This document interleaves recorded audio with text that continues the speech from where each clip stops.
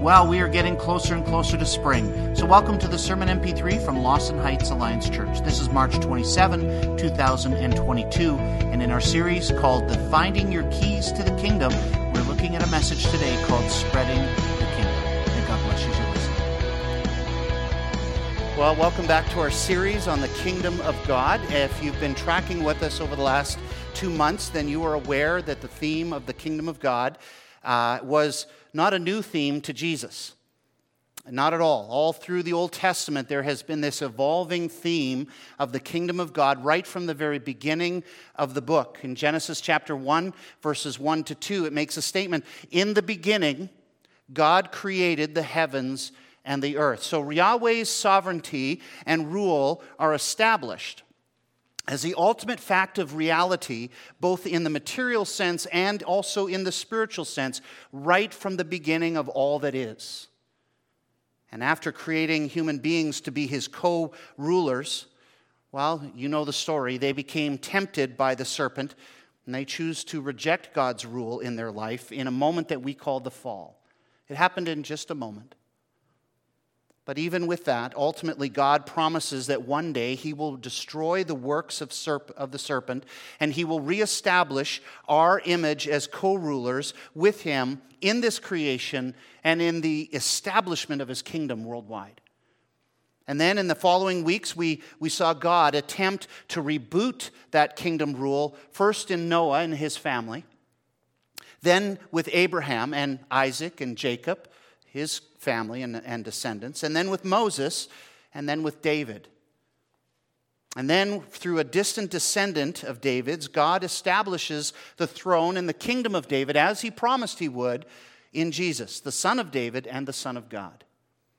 Israel knew King Messiah was coming, and they knew that he would finally usher in the kingdom of God. They were waiting for it, though some may have forgotten at the time of Jesus.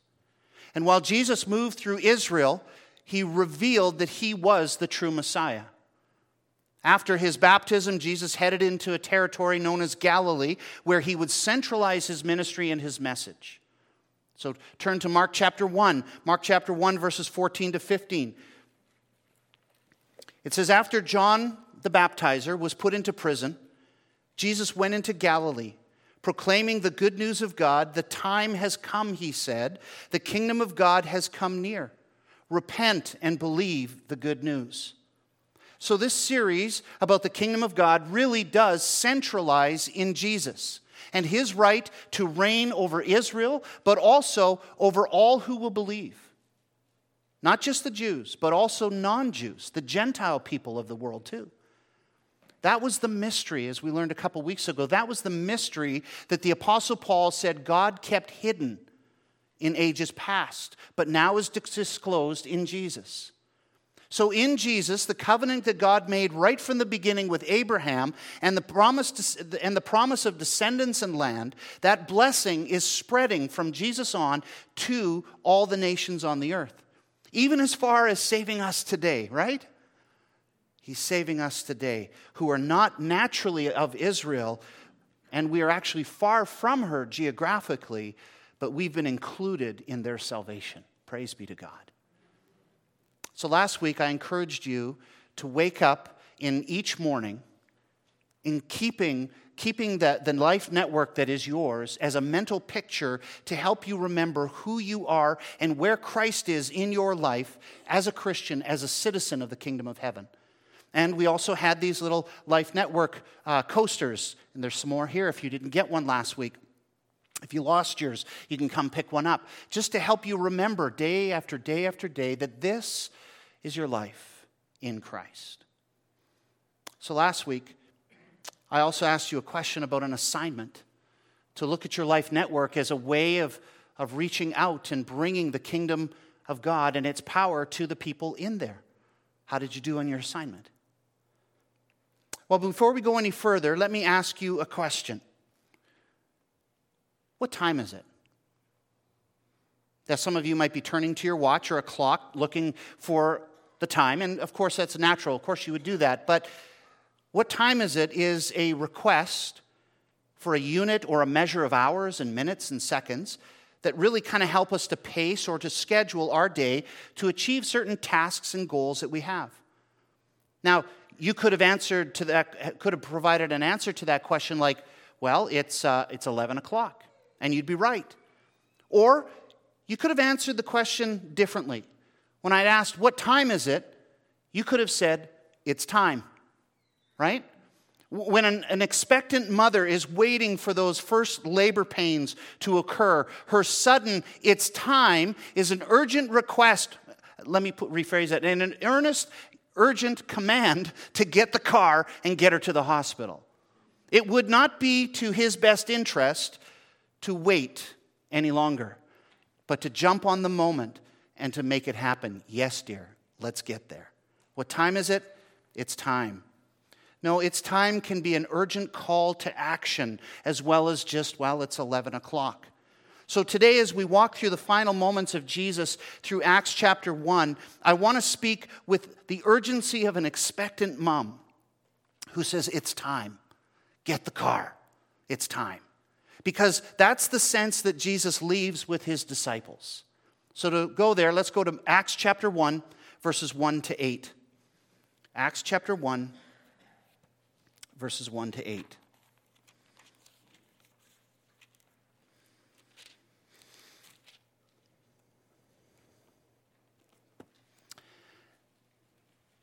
Luke says, in my former book, Theophilus, that is the Gospel of Luke, I wrote about all that Jesus began to do and to teach until the day he was taken up to heaven.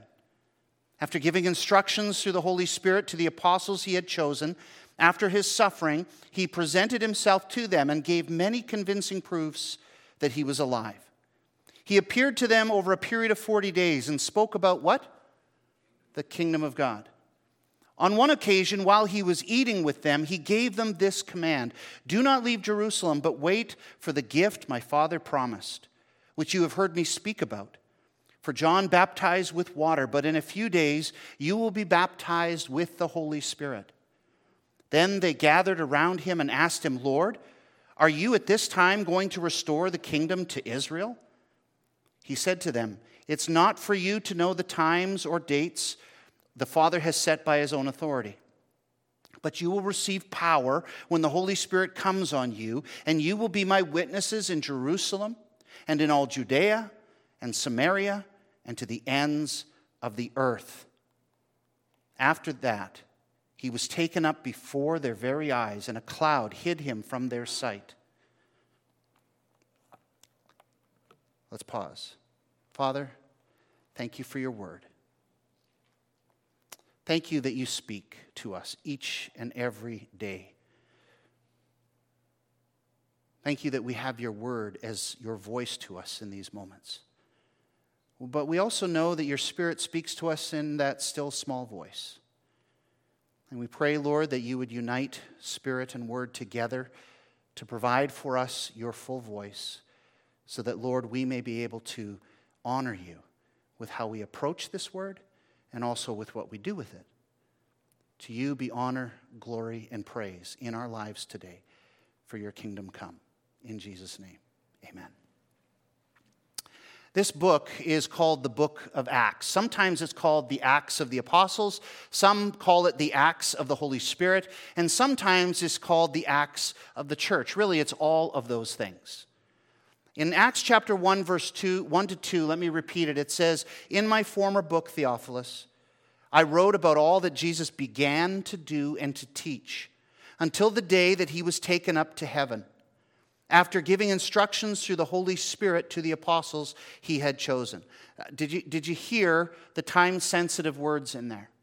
I wrote about all that Jesus began to do and teach until he was taken up into heaven. The word began is an important time word, isn't it? He began to do and to teach at some point.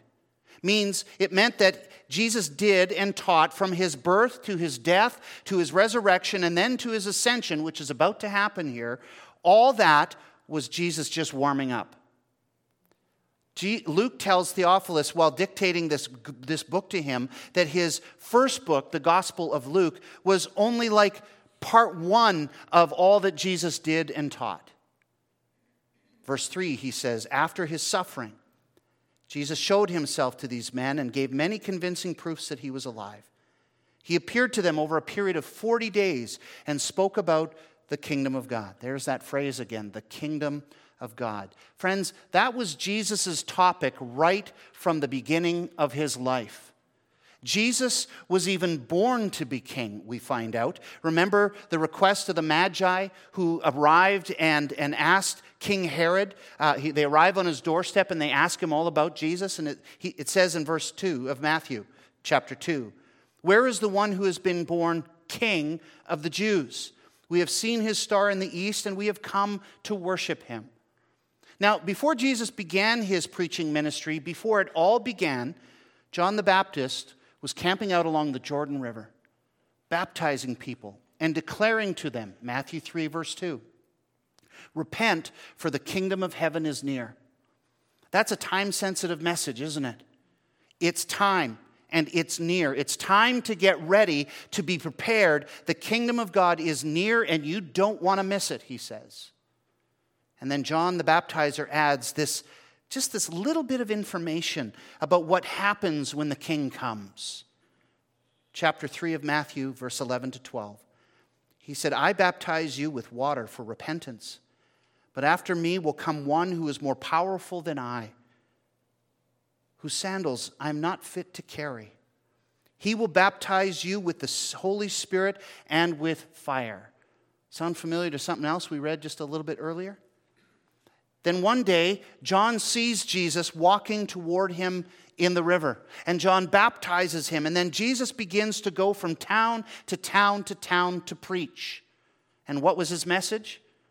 Mark chapter 1, verse 15, we've been reading this each time. It says, "And Jesus said, 'The time is fulfilled, and the kingdom of God is at hand. Repent and believe in the gospel.'" That too is a time-sensitive message. The answer to the question of what time is it is like that of an expected mother. It's happening. The kingdom of God is near you. It's happening now. And as Jesus preached about the kingdom of God, he proved that it was now. He proved that it was happening now as he did miracles showing that he was truly the Son of God. And for the next 3.5 years, he trained and he sent out his disciples to preach the gospel and about the kingdom of God just like he did. And then at the end of the 3.5 years, we all know what Jesus did with his disciples, right? He gathers them around together. John 16:16 says, "In a little while you will see me no more.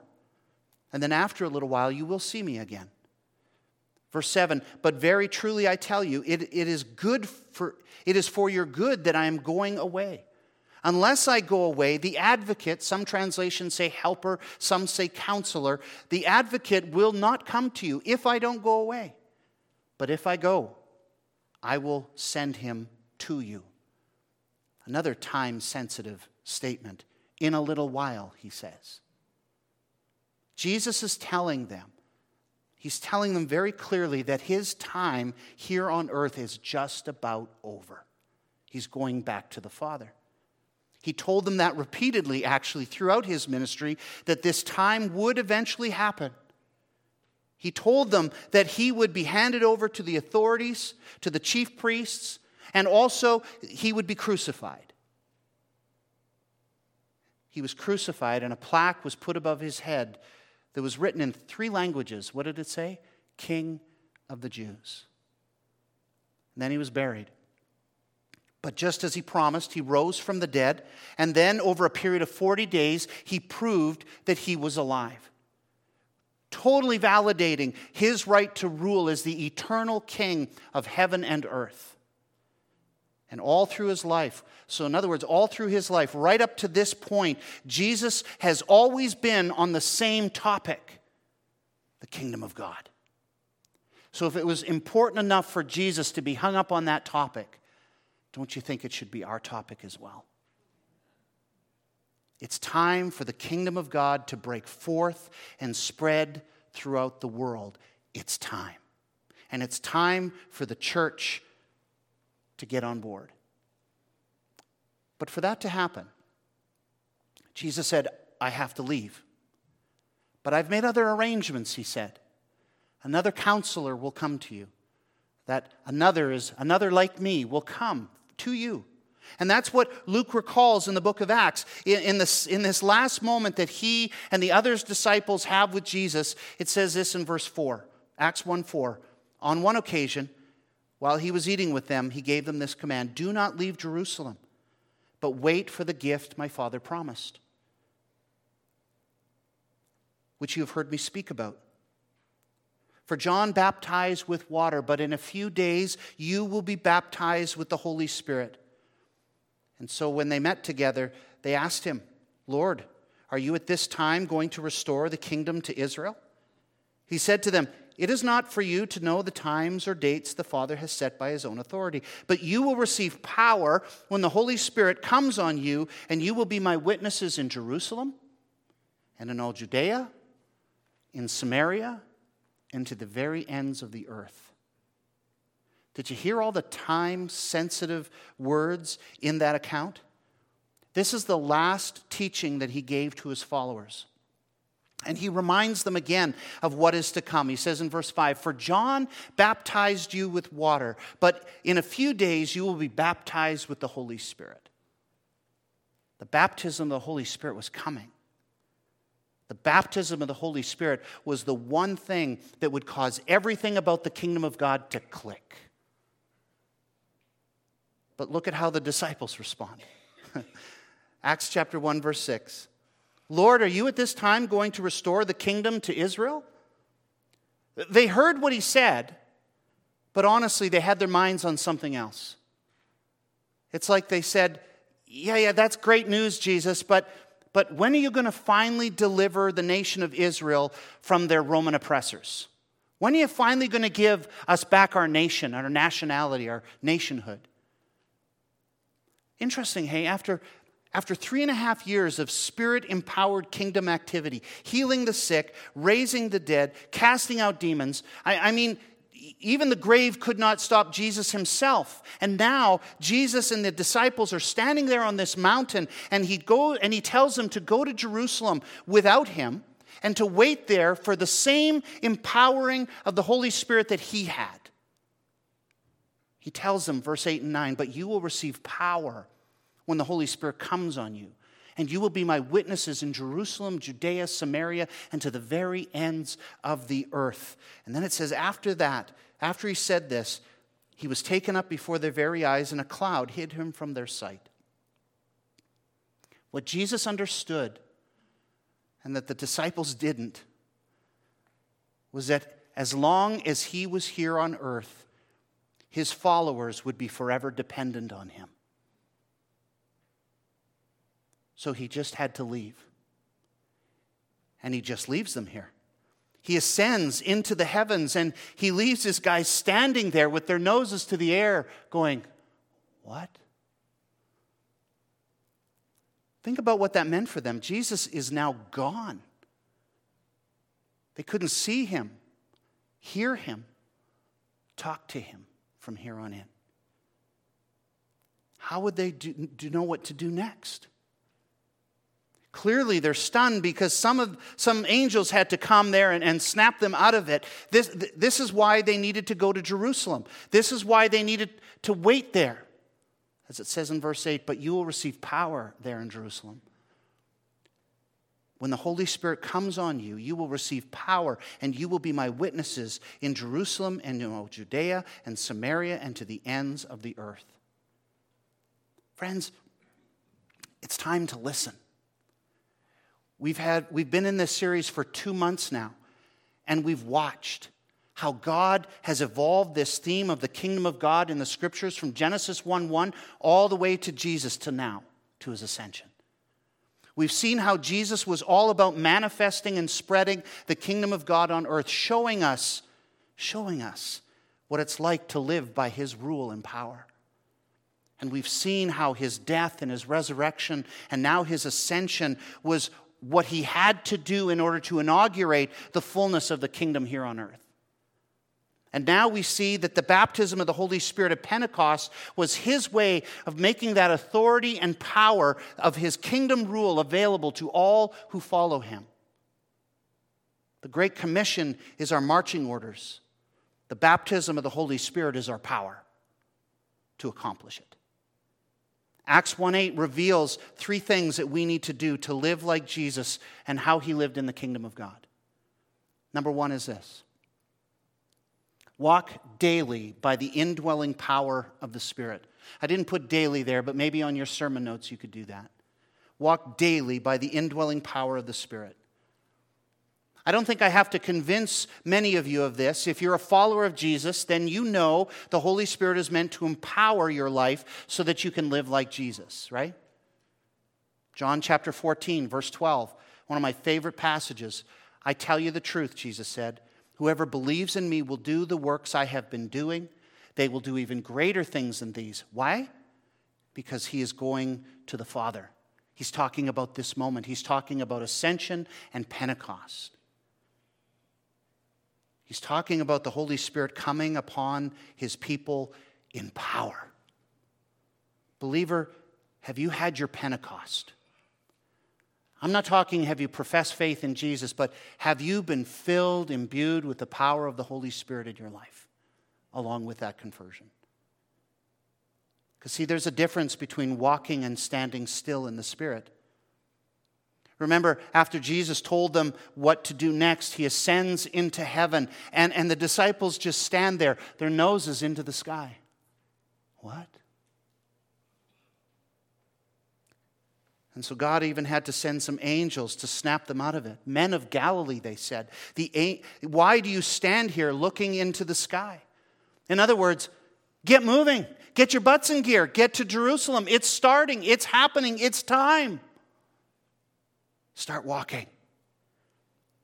There's a difference between walking and standing still in your belief. Everyone who loves Jesus has the ability to walk like Jesus did in kingdom power, but only if they walk by the Spirit of God. You and I need his power every day, but power on his terms. And that means that it's power for witness, not just to do right, not just to act right, but to tell right, to tell of the gospel of Jesus Christ. We're meant to bear witness of our experience with Jesus and his ability to save. That's the gospel. But if we refuse to be his witnesses, then, friends, really, there is no need for him to display his power in us. Why would he if we refuse? Maybe you've sat at home with your Bible open, wondering why you're not getting it. Maybe you've knelt in prayer, begging God to come and transform some part of your life that's out of order, but he seems to stay quiet. Maybe you've sat across from a table at a cafe and the person across from you know needs Jesus, but you just sit there silent because you're afraid of how they'll receive and respond to the gospel of Jesus. And so you don't.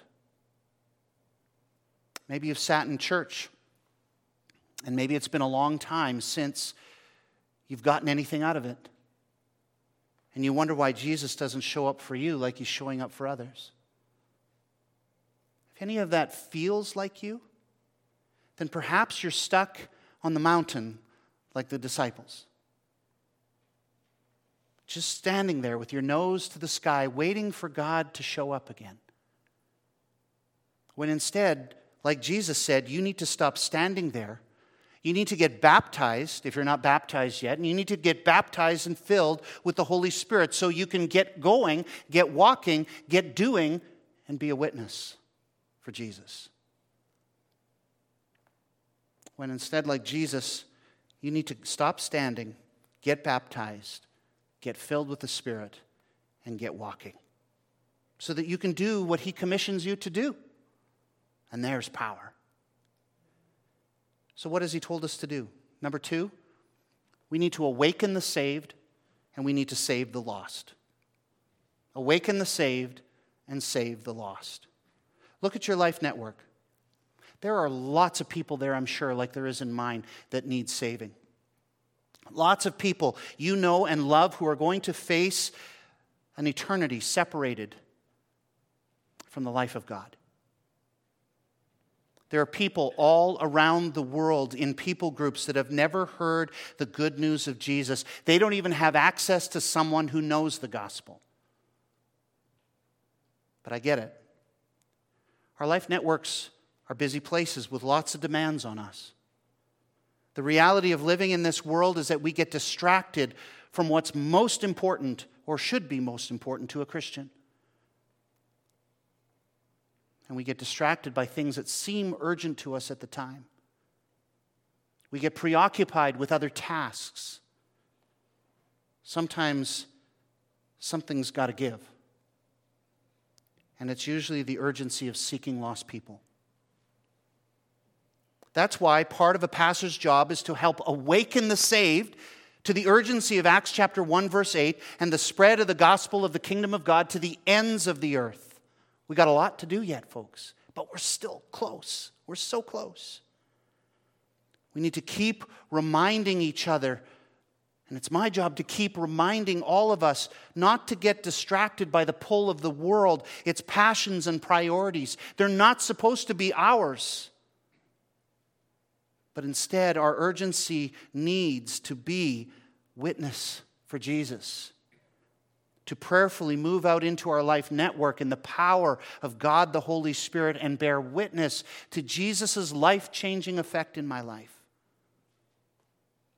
That makes your life network your mission field, doesn't it? Every lost person in your life network is there by God's design because God wants you to share the good news of the kingdom of God with them. Did you know that? So are you one who is reaching lost people? Does everything about you reflect that? The way you go throughout your life network, the way you pray, the way you give, the way you serve. Are you one who is reaching lost people, or are you in need of awakening? I know that there's some who think, we pastors hear it all the time, man, Mike, that's just not me. I'm not an evangelist. No, not everyone has the gift of evangelism. I'll grant you that. That's true. But everyone is called and commanded and empowered by the Holy Spirit of God to be a witness. That's in our Bibles. That's 101. Really, it's a lack of empowering on our part that holds us back, isn't it? And when you lack empowering by the Holy Spirit, you're going to wrestle with something. You're going to wrestle with fear, the fear of witnessing. Fear keeps many saved people from being obedient witnesses of Jesus. Fear can keep some saved people from being baptized, so for sure it's going to keep people from being witnesses. So if you haven't been baptized, please get baptized. Fear will keep the saved from praying in public for people and for the sick all around you. I was in a little meeting this last week with a few people, and one of the gals there said, I have never been able to pray in public before. And she was praying in public, and boy, she prayed powerfully. It was good to see the power of the Holy Spirit at work in her life. But fear will keep us from praying in public, praying for our lost friends, but also praying for the sick, just saying, hey, I noticed this. Can I pray for you right now? And that's why we need the Holy Spirit to empower us, so that we can live like Jesus did. Do you think he passed up a healing when he saw one?